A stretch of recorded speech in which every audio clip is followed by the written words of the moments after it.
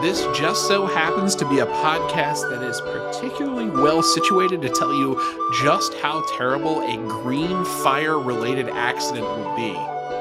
Here on V'ger Please, a heinous trip at Warp 5. My name's Joseph.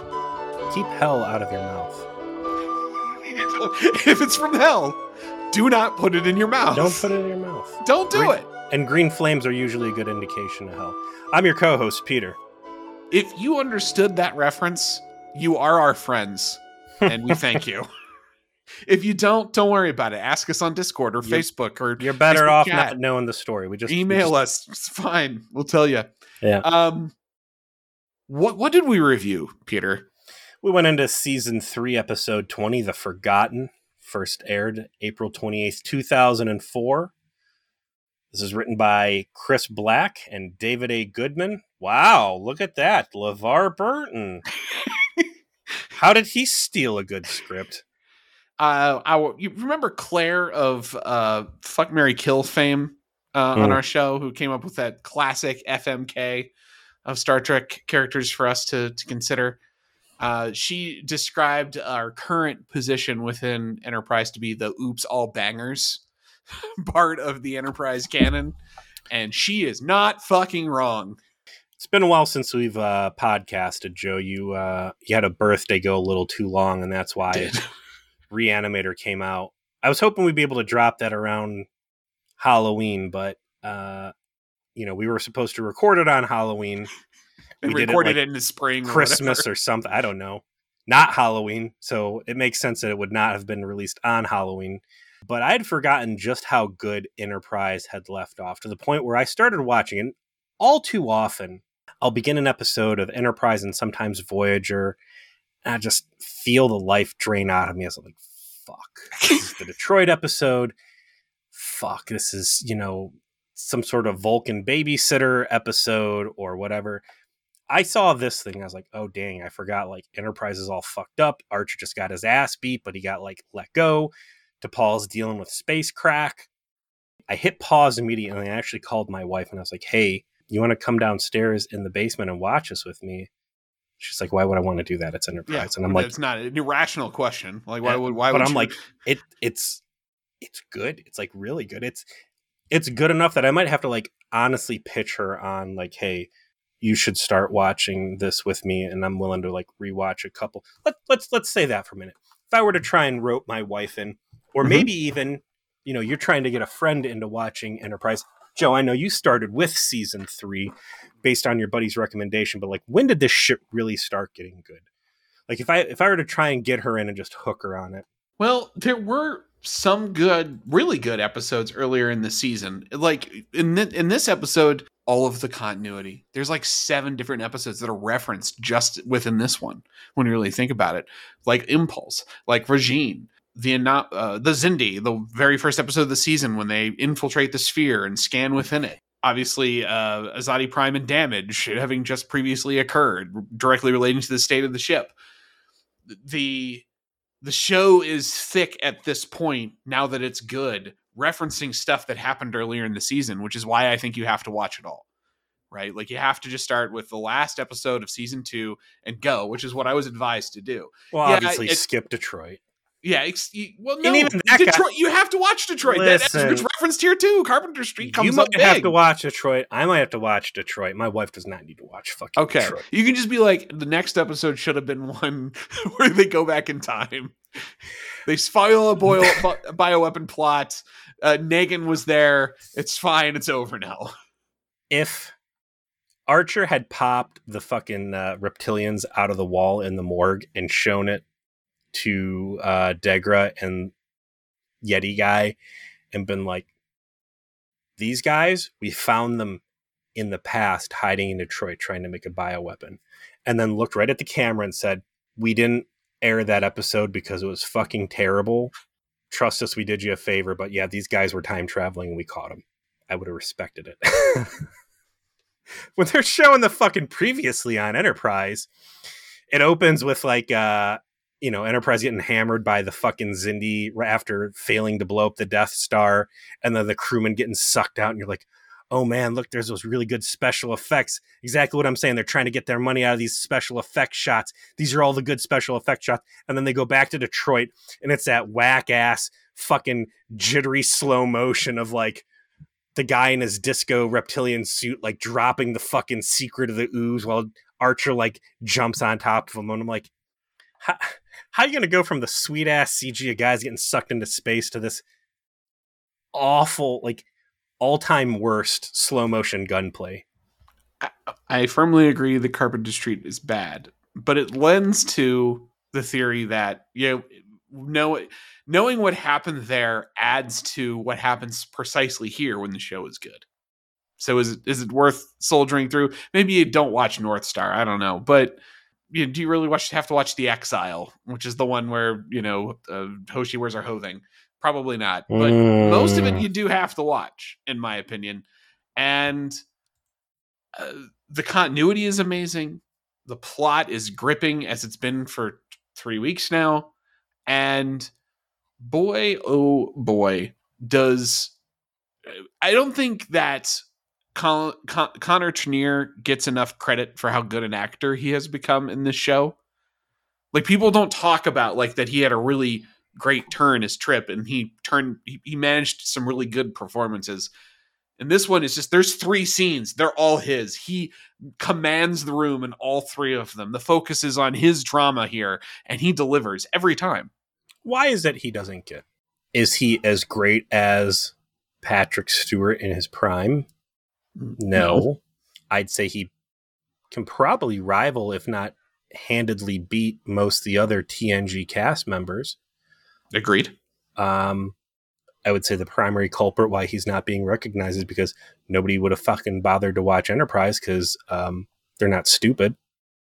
Yeah, like it takes too long for it to like really like catch up with itself, and it never caught an audience. I mean, that is why the show ultimately failed. But I would think in retrospect, people would have more respect. Like, I still see people talk shit about Trip, and I'm like, what are you talking about? This dude is carrying the show right now. Maybe it's because his centerpiece scenes are always like emotional damage and vulnerability. It's not him like running the show. It's not him barking down people. Like, he's a very vulnerable and emotional character. I feel like there's a lot in common between primetime Trip and primetime Chakotay, right? They're emotionally intelligent people. They're likable. They're good guys. But like,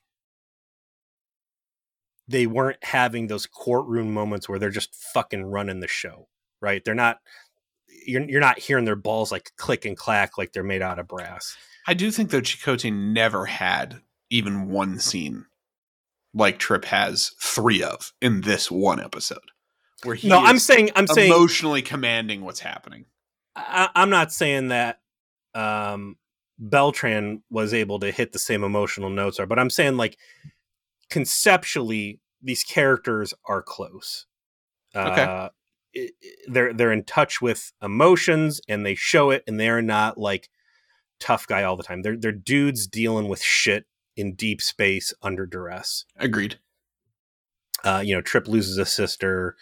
Chakotay has his ex-girlfriend stealing neck juices. It's apples and oranges, but it's a bad time for both of them.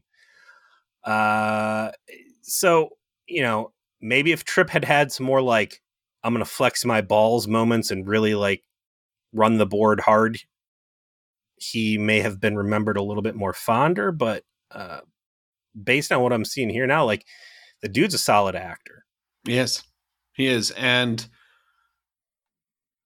I mean, I don't want to cut too far ahead, but the scene when he first confronts Degra within like the command center might be my favorite, because both the verbals and the nonverbals are perfect. His like, it's pretty, like bringing intensity into the dialogue and dialing that in. Like, that's like level 1 good acting, but level 2 good acting is making closing a tool chest a statement of your character, right? And he gets to that level in this episode where you're just like engrossed in what the fuck's going on with him. Like, you just want to keep watching him. While we're jumping around, I know it's not Jeffrey Combs, but Degra is a great character. He is. I dare say he is an amazing character, and based on what I have seen so far, Degra might be one of my all-time favorite reoccurring, I don't know if I'd call him an antagonist, just reoccurring characters. The guy's really moving through the different stages of relationships with the Enterprise crew in a realistic and compelling way. And even the what's the arboreal? What's his name? He's played by Rick Worthy. It's a shame I remember that. Jannar. Rick Worthy. You know who Rick Worthy played in Voyager? I hate to break it to you, Joe. Mr. Lessing, correct? No, Joe. He's a robot sex doll. Oh no, that's right. He was. He was the robot sex doll. I forgot about that. He was that first.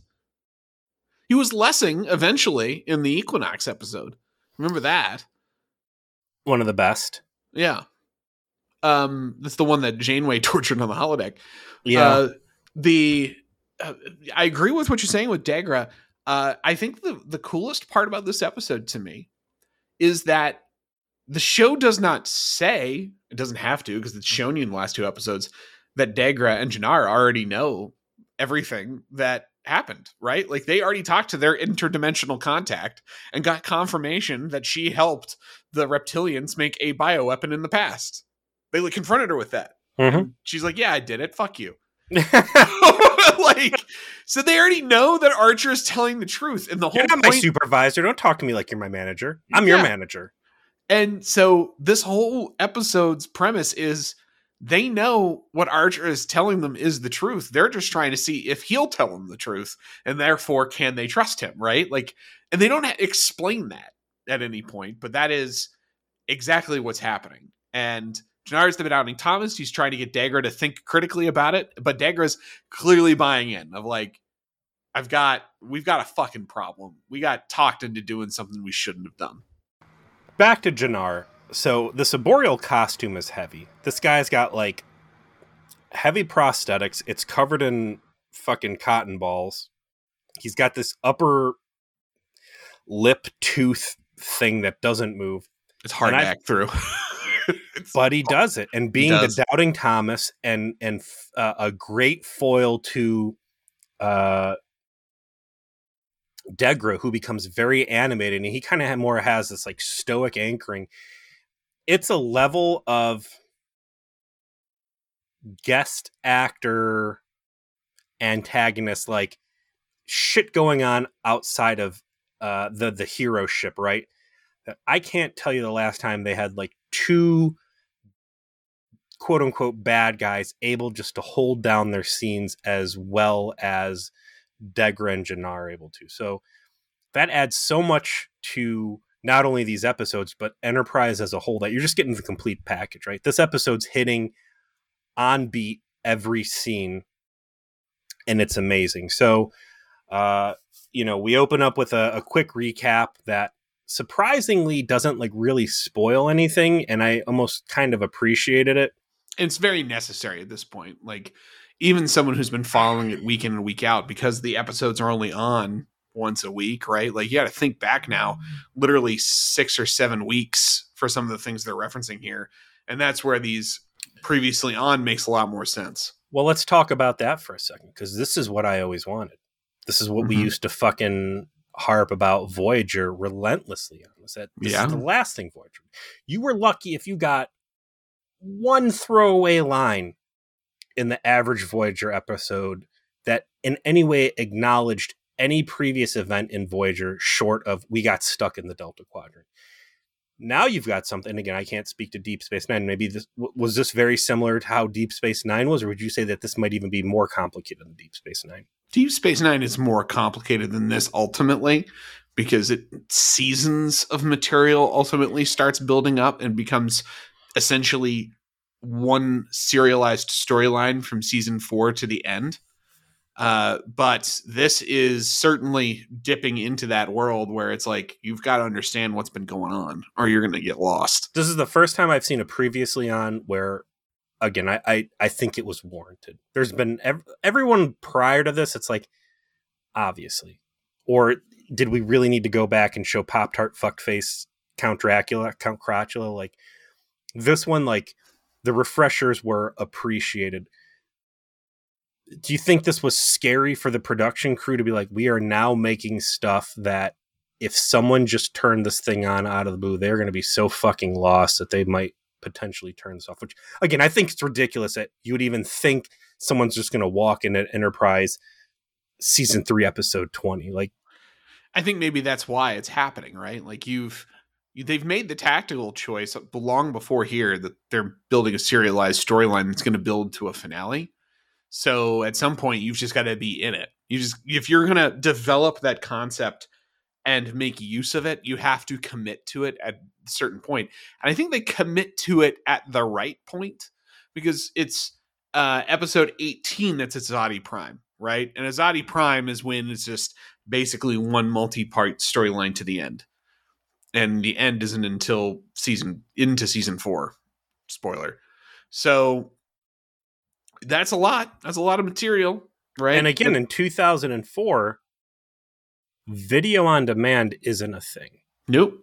So you're either Napster and pirate. There's some piracy. I remember, like, which they would LimeWire never, or whatever. Yeah. Pirate Bay was around in 2004. LimeWire is more like early 2001, like 2002, and like 90s and shit. Pirate Bay's there, but you are certainly as a production studio not banking on people's ability to pirate your previous material to stay current. So really, maybe the fact that, hey, TiVo is a thing and becoming incredibly popular, people are able to easily DVR their shit and watch at their own leisure, which you could have always done with VCR, but VCRs were really out of vogue at that point. Digital video recorders, primarily TiVo, and maybe even, I don't know if in 2004, if you had cable companies starting to distribute their own hardware with integrated DVR. I think that was still too early for that. I think it was. It didn't really happen until 2006 or 7. But that really became the beginning of, all right, people can consume media on their own timeline. People are going to record shows that they would not have sat in front of the TV to watch previously. And now we might have more rope to play with an expectation that our audience knows what the fuck is going on, complicated things, because they had access to actually see those episodes. Regardless, you've got a lot of shit going on here. We got Archer and the shuttle pod addressing his troops. You've got neck braces all over the fucking place. Everyone is still beat up. Everyone is still dirty. Ship is still fucked up. And he's giving a little speech. He's trying to inspire the troops. He's like, we're going to still make this mission happen. We've lost 18 people. Mm-hmm. This is awful. We have suffered a grievous wound. The ship has endured a battering. No, it was never designed to. We have to succeed, though. We cannot let these deaths be in vain. And, we will do it for Earth, and we'll do it for the 18 who have died. Great speech. Again, I can't tell you at what point Archer switched gears from being a clown to being a competent leader. It's clearly a script decision because, Scott Bakula is a likable guy, and Scott Bakula can speak with some authority. He's not a scary authority. Again, when he's yelling at fucking Reed and Hayes, it's like watching a Labrador retriever with a ball that wants to play with you. He's got more what I would call hip Christian pastor authority, not like military authority, but he manages to find a more stern, I don't want to call it scary either, but more militaristic way in this episode in particular, in a couple spots. It's not military, I feel. And, that description you gave off him, that it's an authority that does not feel militant, that's important because Starfleet is not a military organization. This is a group of guys that were out there to explore. That gets specifically called out, hey, hey, these are really great sensor readings for a warship, but we're not a warship. We're supposed to be a fucking exploration vessel. I'm supposed to be a scientist captain, not, running suicide missions here, but here we are. So he's bringing a gravity to these speeches that he's giving. And it's great framing. A lot of people died. This fucking sucks. Probably more of us are going to die. But if there's ever a crew that can take comfort in the fact you're on a suicide mission, it's here.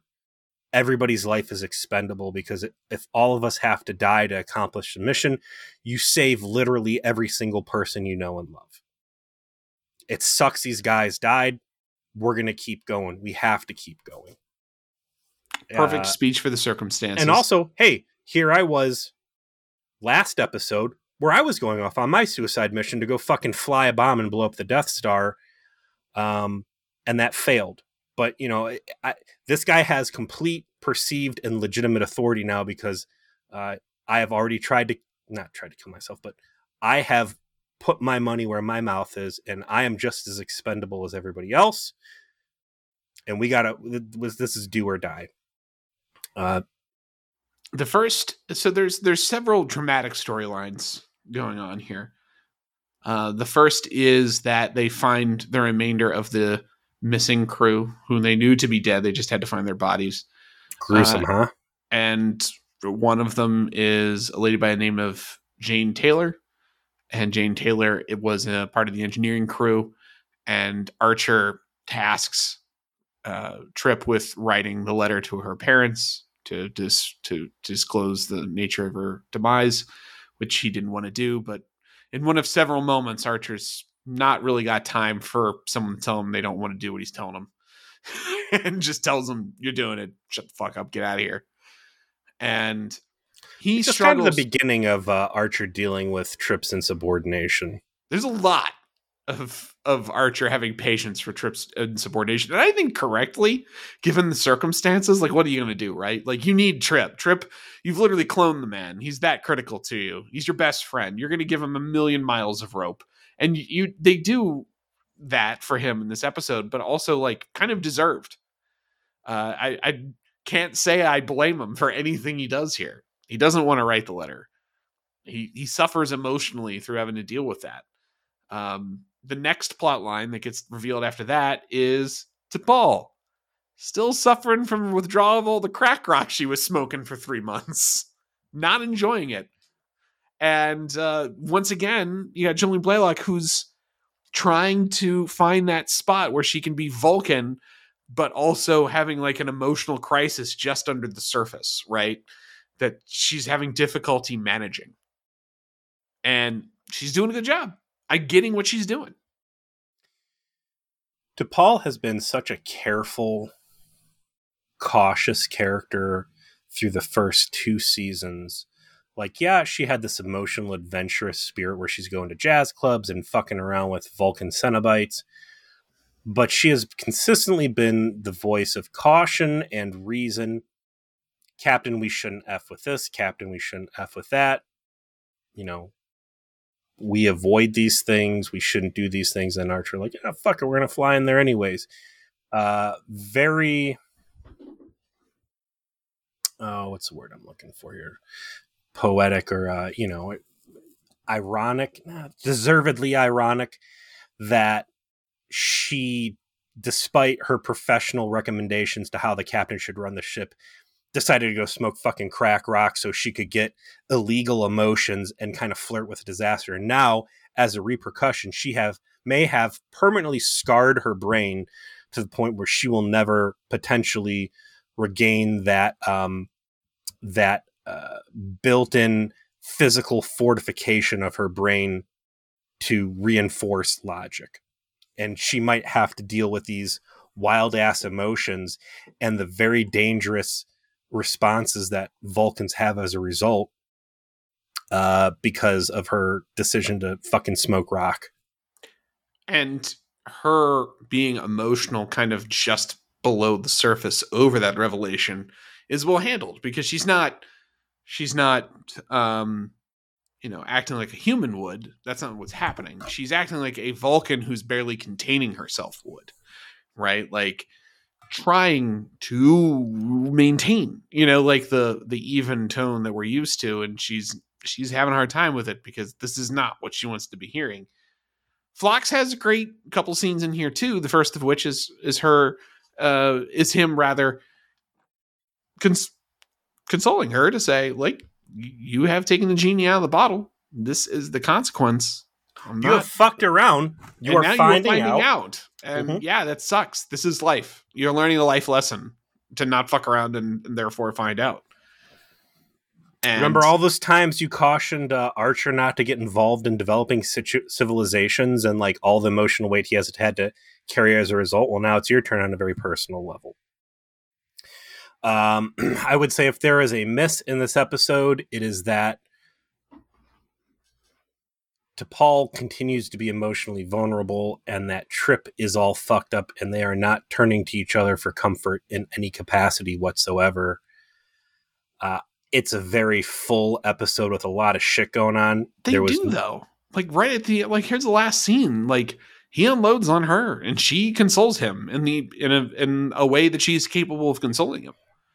I think it works in the end. Like it's not full embrace, them weeping, but it's him turning towards what his real problem is, breaking down, seeing T'Pol is holding it together, commenting like that self-control is something that he wish he had at the moment, and then her conveying both in text and subtext that it's not quite that simple, and that she actually envies him and them connecting in that moment. Yeah, but she doesn't really expose any of her vulnerability. He's not helping her. Yeah, in this moment, and that's true. He's holding that back, but it's still part of the scene. I hope it is addressed later this season at some point. I would like to see them find a middle point because officially they are fuck buddies, and she was kind of jerking him around and playing him. And I would like there to be some genuine compassion between them from both ends. And they spend the rest of the series developing their relationship together, and it does like take a lot of turns. And I think it ends in a really cool spot, but it is going to take like literally into the very end of season 4 for it to fully kind of like reach that. So be prepared for a journey there. Well, as long as they're not waving a magic wand and just pretending it didn't happen, or quite the opposite. Quite the opposite. All right, well, I'm willing to. It's worth the wait. I'm willing to put the time in on that. And then lastly, we do have like the actual plot, which is they're racing to meet with Degra, who implanted secret instructions for them to find, and they even robbed some aliens of their warp coil, which comes up to be able to do it, and ultimately do arrive at the coordinates, and Degra is in fact waiting for them next to one of the spheres. I would have liked to see more, because that episode ended with them robbing the dudes that foolishly passed on transporters, right? Yes, yeah. And they didn't really have a chance. Like, nobody was happy about it going in. I could have taken a line or two of dialogue somewhere with people being like, I feel real shitty about what we did. Maybe even Reed, right? Reed kind of has a self-annihilation impulse in this episode, and I think it would have been appreciated on my end. Reed's always trying to get himself fucking killed, though. That's like his primary character trait. Listen, I've got in here, Malcolm's always wanted, I've always wanted to die on the hull of the starship. Even so far back as the Romulan mine episode where I was skewered through the leg. I've known my fate is on the stars to be, deflected at the last moment by this ridiculous notion a fucking piece of hull could protect me from an explosion. But him just to be like, I don't know, just out of it or just off and some, come on, you still beating yourself up about stealing that coil. I didn't sign up to be a pirate. I don't know, something. Again, it doesn't hurt the episode that it's not there, but I think that should continue to be a big deal that everybody just fucking turned into space pirate. Archer's real drama here is I need to convince Degra that I'm telling him the truth. Again, we noted at the start, Degra already knows that Archer's telling the truth. She was like, I've already confronted space-time supervisor and got told to fuck off. So this is an exercise on his part where he is trying to ascertain, can I trust these people? And Archer does everything he can to generate that trust. And we get a walkthrough of all of season 3's plot lines. Here's the bioweapon. Here's the reptilians we captured in Detroit. Here. Which time Zuck was so nice enough to leave us in possession with after we did his fucking light work for him. Here's the scans we got of inside the spheres. Here's the transdimensional alien stuff that we found out, and we got their ship and all of this. Here's your cellular data. Cell level data, not their phone records. We've got some very interesting text messages between these interdimensional beings and Afghanistan. Our ex-girlfriend. By Afghanistan, are you talking about the space terrorists that wanted to use a starship? Yeah, there you go. Space Al-Qaeda. Space Al-Qaeda. Yeah, why doesn't the fucking interdimensional people get Space Al-Qaeda? Why don't they get to be a part of the fucking Xindi Council? Have some real loyal supporters there. Showing and not telling. Archer taking the Arboreal, Jannar, and Degra on a tour through Enterprise to show all the evidence. No security in sight, right? Degra's... Again, this guy's knocking it out of the park. Degra's entire world falling apart. This guy is not happy about being pulled out of his educational role within society to design a weapon of mass destruction, to design a fucking Death Star. What's his face? Mads Mikkelsen in Rogue One, right? This dude is... I was on a farm, not in my own fucking business. Yeah, I did not... This is fucking me up. But I was able to console myself in that it was for the greater good.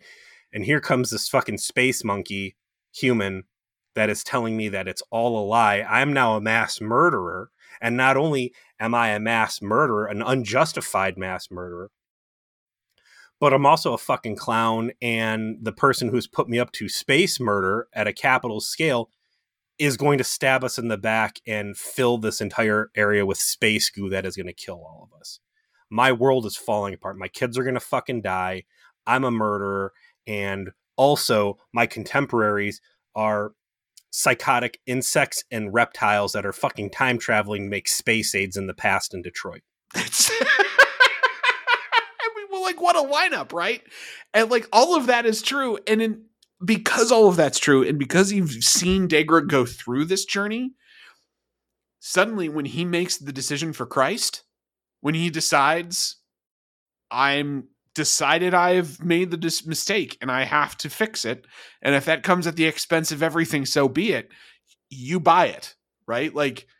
He's got a choice at one point. Let that sink in. How often do you see a bad guy or a non-primary cast member in Star Trek travel from A to Z in their actions and be like, this wasn't a rickety bridge. This is the most concrete interstate highway connection possible that they've really fully explored. It's he's talking with Jannar, and Jannar's still this doesn't prove anything except for that this was that he's got a guys. And Degra's dude, I feel like I'm eating fucking crazy pills, the insanity here, and you're still showing doubt. It's Archer arguing with T'Pol about is time travel real? We went to fucking Detroit. It's real. Let that sink in. The time for action is now. None of us want to be in this position, but we're getting fucked. And you might not want to work with this Archer guy, but somehow this fucking lunatic whose dick's getting hard as the reptilians are beating him about the kicking his ass, is a better friend than anybody else we've got.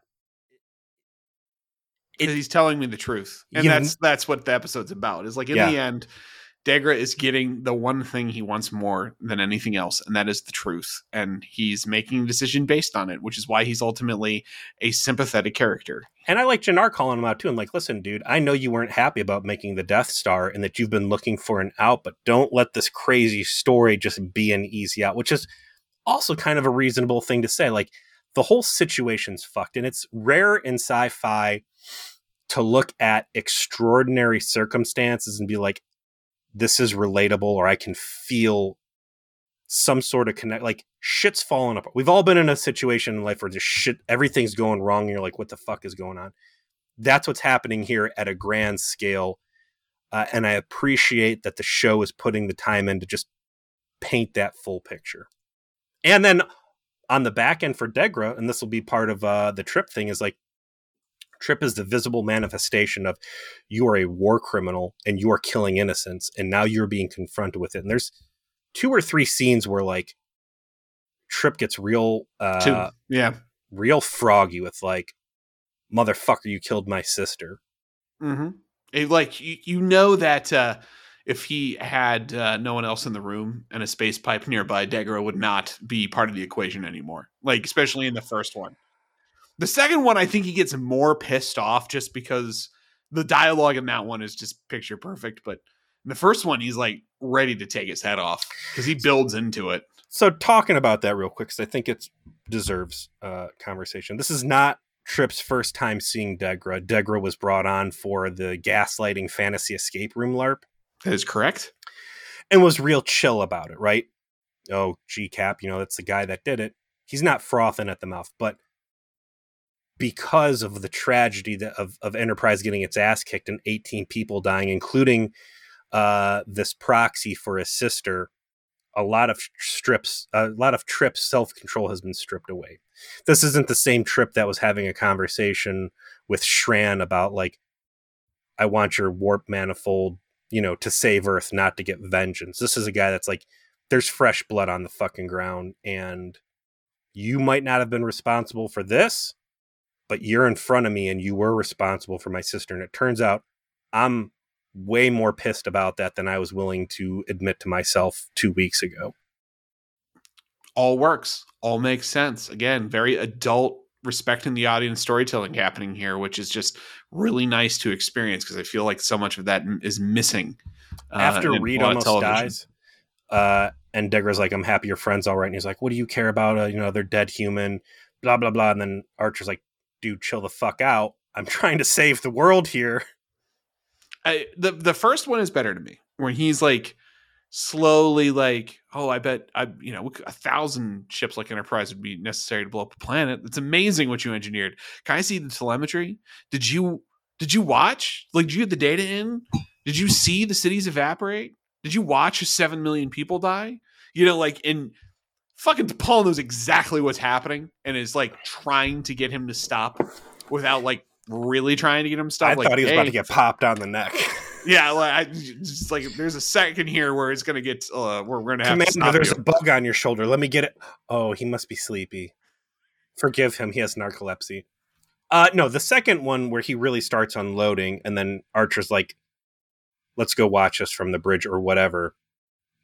Degra stops for a minute, like he's gonna be like, "Listen, I'm not happy about what's happened here. My apologies." And like he seems like, nothing I can say right now is going to make this any better, and I might actually get like in a fist fight. So I just need to get the all through him delaying moving through a door and like looking back for just a second.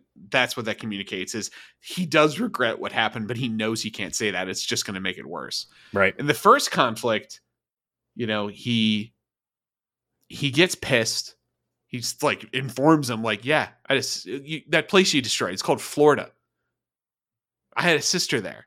And suddenly he realizes I'm in danger. Like this man might kill me.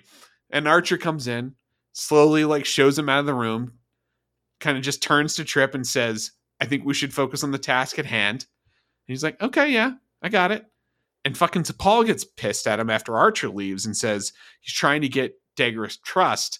And that clearly upsets him again. And this is my favorite part of the episode. I know it's super small, but it's my favorite. So he just looks at her. He looks pissed. he slams the toolbox shut and just leaves. Like, fuck that, right? Like, fuck getting his trust. That is some fucking jabroni shit. I want to fucking kill this man. He killed my sister. But he doesn't have to say that. He just shuts the fucking toolbox, looks at her pissed off, and just leaves the room. Like, that's awesome, right? No dialogue. That's just actors feeling their way through what's supposed to happen there. Nailed it.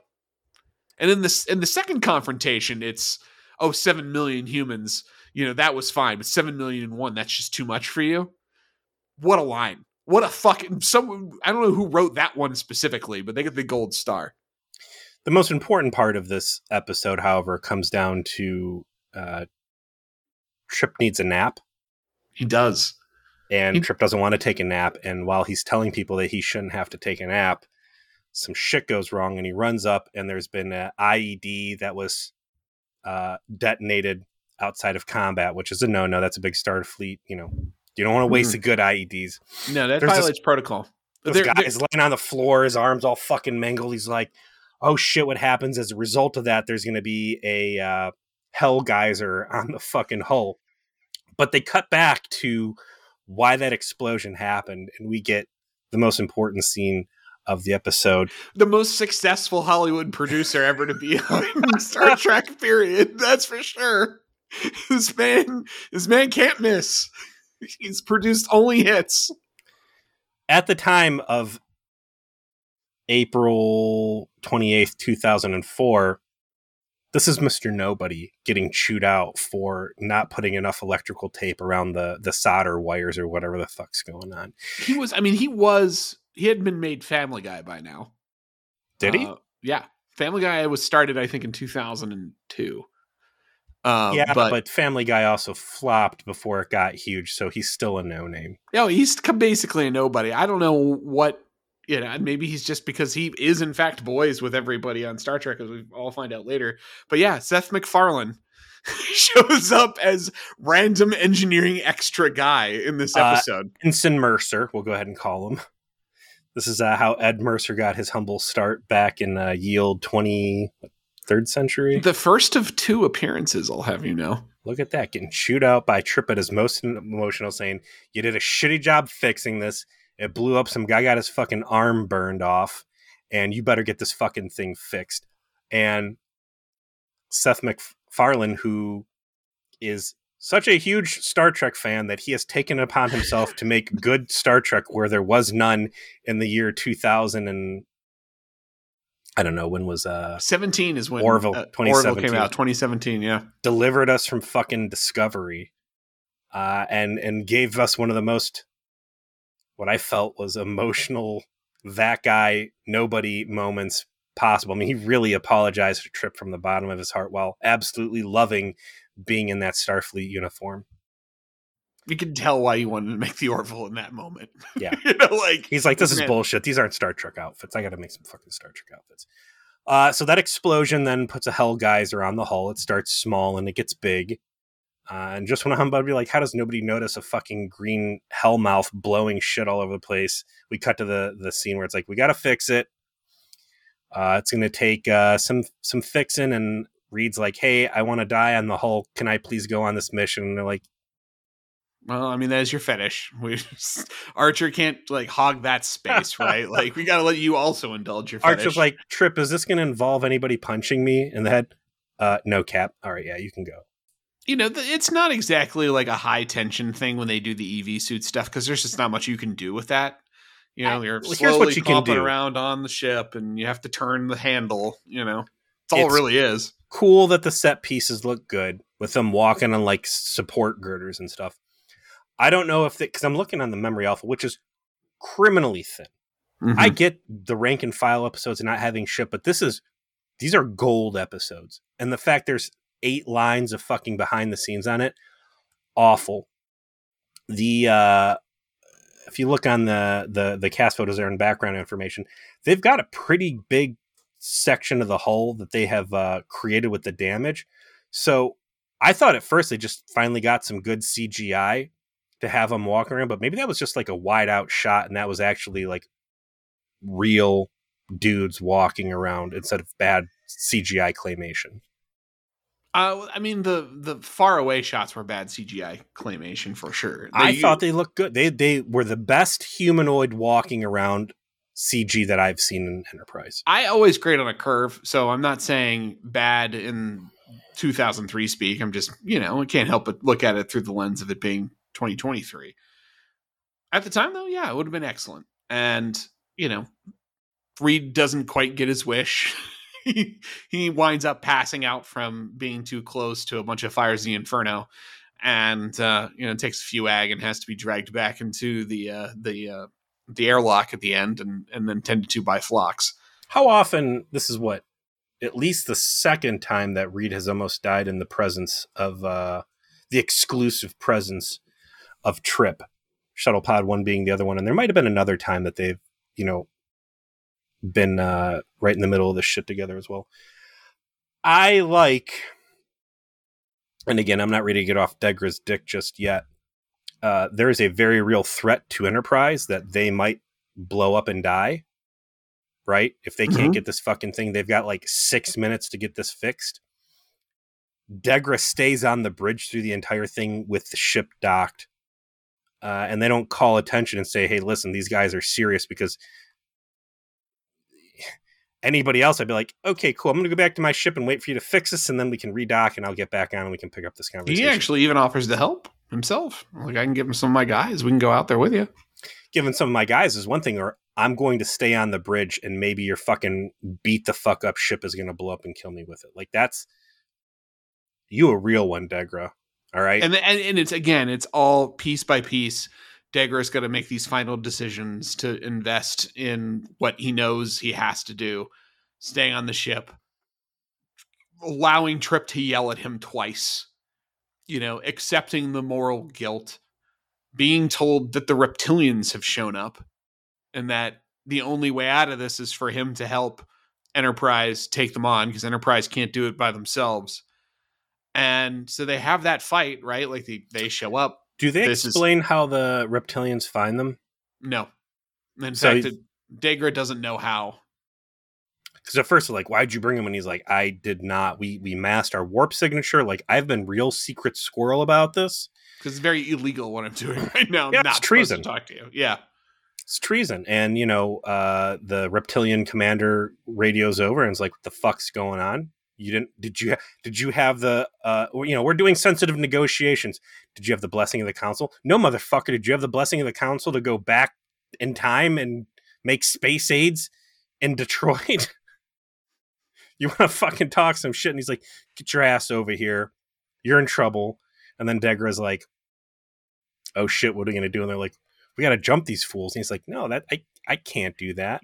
Get your fucking willpower tickets and get ready to quell this bitch or die. Like, these are our fucking options. I don't suppose you would know anything about these ships. Well, yeah, actually, I reconfigured their power. I know right where the Achilles tendons are on these guys.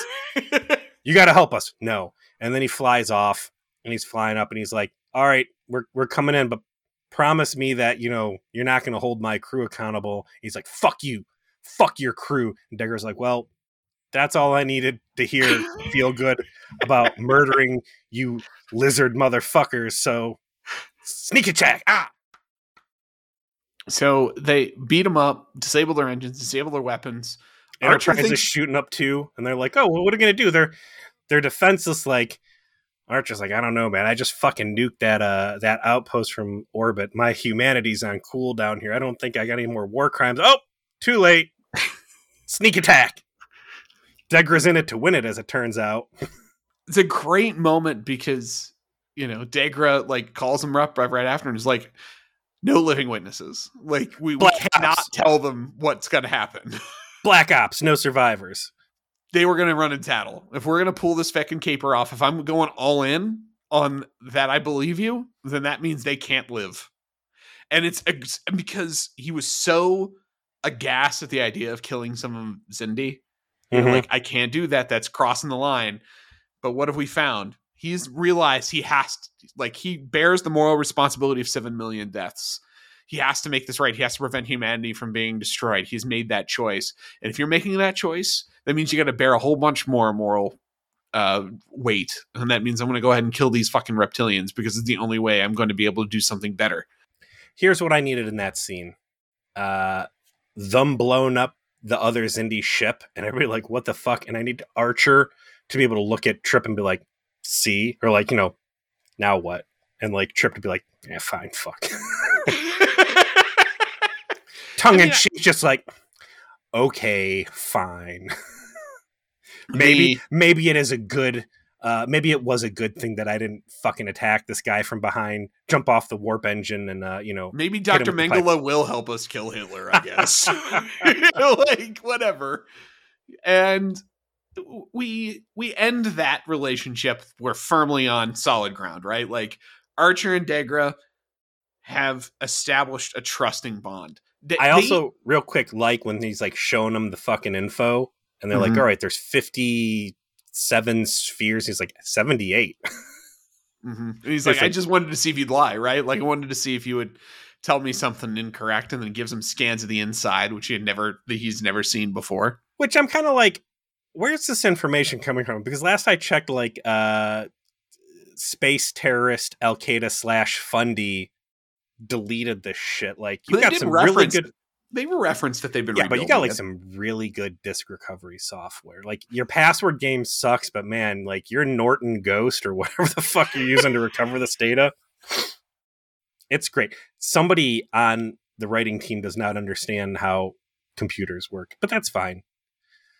But yeah, Archer getting one-upped on the count of these spheres is nice. He's like, no, yeah, we've had more time to study these. I wish we knew what the insides would look like. It's like, oh, funny that we got a trip real early on. I liked that Archer evidently told Degra about like, yeah, we had you captured, and I totally like erased your memories, and we did LARPing so like get information out of you. The memory altercation ruse. Of course, I'm like, where's that scene at? Yeah, like yeah, I did that to you. Like obviously that conversation happened, and since we're coming clean, I've put a lot of Rufinol in you, and also bloodworms. You went through a whole experience here. Full disclosure. And I like it. I like that he's, they shake hands. I'm going to help you do this. I'm going to delay the launch of the weapon. I'm going to help you, prevent your people from dying. I'm going to try and make up for what I've done. I will meet you here in 3 days. Here's a secret squirrel path for you to get there. Here's some power cells to try and help you guys out. Yeah. Also, what we're doing is incredibly important. I'm sending you to a very dangerous part of space where there are aliens that are probably going to be the plot for the next episode, but I'm not going to help you. So good luck with that. Sorry, you guys got to do your next step. You've got some more plots to do on your own. I can't be there for that one. And we end the episode really on Trip again, closing the book on both the death of his crew member that was part of the engineering team and his sister, and all of the emotions he's been feeling. Again, Connor Trinneer kills this scene where he's talking about this has become extraordinarily difficult for him because this has reminded him of his sister as his proxy for his sister, as you said, and he was trying to bury the personal anger and anguish and emotion he had towards his sister's death, trying just to separate that on a clinical level, to suppress it, and just treating her as one of the 7 million, which now confronted with that reality and sleep deprived and facing all of this personal loss right in front of him, he is no longer capable of doing, and just breaks down. And, it's hard for actors to find that sort of emotional moment when you're doing these scenes, right? Like you're on a set, there's all this going on around you. It's hard enough to kind of like create that immersion. It's hot, you're covered in shit. Also, sets in Enterprise right now look great. Like real authentic looking damage. Even the mess hall, there's like a fucking hole in the wall that people are walking through, and like I haven't seen a starship this believably fucked up, I think, since Timeless, when they went into the ruins of Voyager. Yeah, in the iceberg, yes. And, despite the fact they're in this manufactured environment, the fact that Connor Trinneer is able to find enough a genuine emotion in the material to summon tears and really sell his emotional state is a testament to his ability. And he and Julian Blaylock do an excellent job in the scene of him admitting to this emotional this compromised state over his sister and a need to recognize that grief and say goodbye to his sister, and in doing so also be able to write the letter, which he ultimately is able to do. Good stuff. Yeah. And I would say this is a must watch, but there's so much to this that, like, where does the must watch begin? Isn't that how we started our conversation tonight? How exactly, yeah. Like, how do you get Casey to watch the show? What does she have to watch? Kind of all of it. Yeah. These aren't episodes anymore. This is a story arc that's coming at you weekly, and it is very welcome. And, jumping back to, was it Jamie who binged like everything? Mm-hmm. I understand how it happens. It's difficult for me not to just fucking binge watch these things out. And I'm glad I'm not binge watching them, because these conversations we're able to have are very fulfilling. What fulfilling conversation are we going to have next week, my friend? I don't know. Is this E2? Is this E squared? E squared. E squared. Season 3, episode 21, written by Michael Sussman, directed by Roxanne Dawson. Very sexy. An accident during an attempt to use a Xindi subspace quarter places Enterprise in a bizarre confrontation with itself. We've got some shades of Parallax, early season Voyager. I'm wondering if we're going to get our... What was it from Parallax? What was their Jean-Luc moment? War particles! And they get excited and they have their nerd girl moment.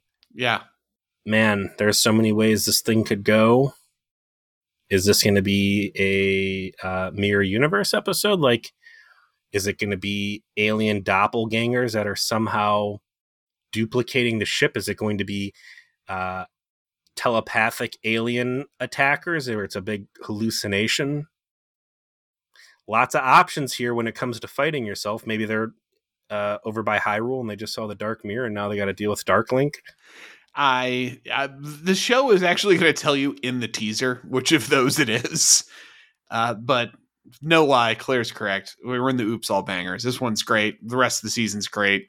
And then we get into season 4, which is, again, almost all great as well. So the ride don't stop till the end here, my friend. How many episodes are there in this season? Because we got E2, E squared, the Council, Countdown, 0 Hour. So there's only 24 episodes this season. How many were there in season 2? 28? I know there's only 22 episodes in season 4. 26. Yeah. So 26 and 24, 2 less. And then there's 2 less in season 4. There's 22 in season 4. So they cut it off. We're getting down the final countdown ourselves over here. We are. All right. Well, thanks everybody for joining us on Feature Please. We appreciate it. See you next week.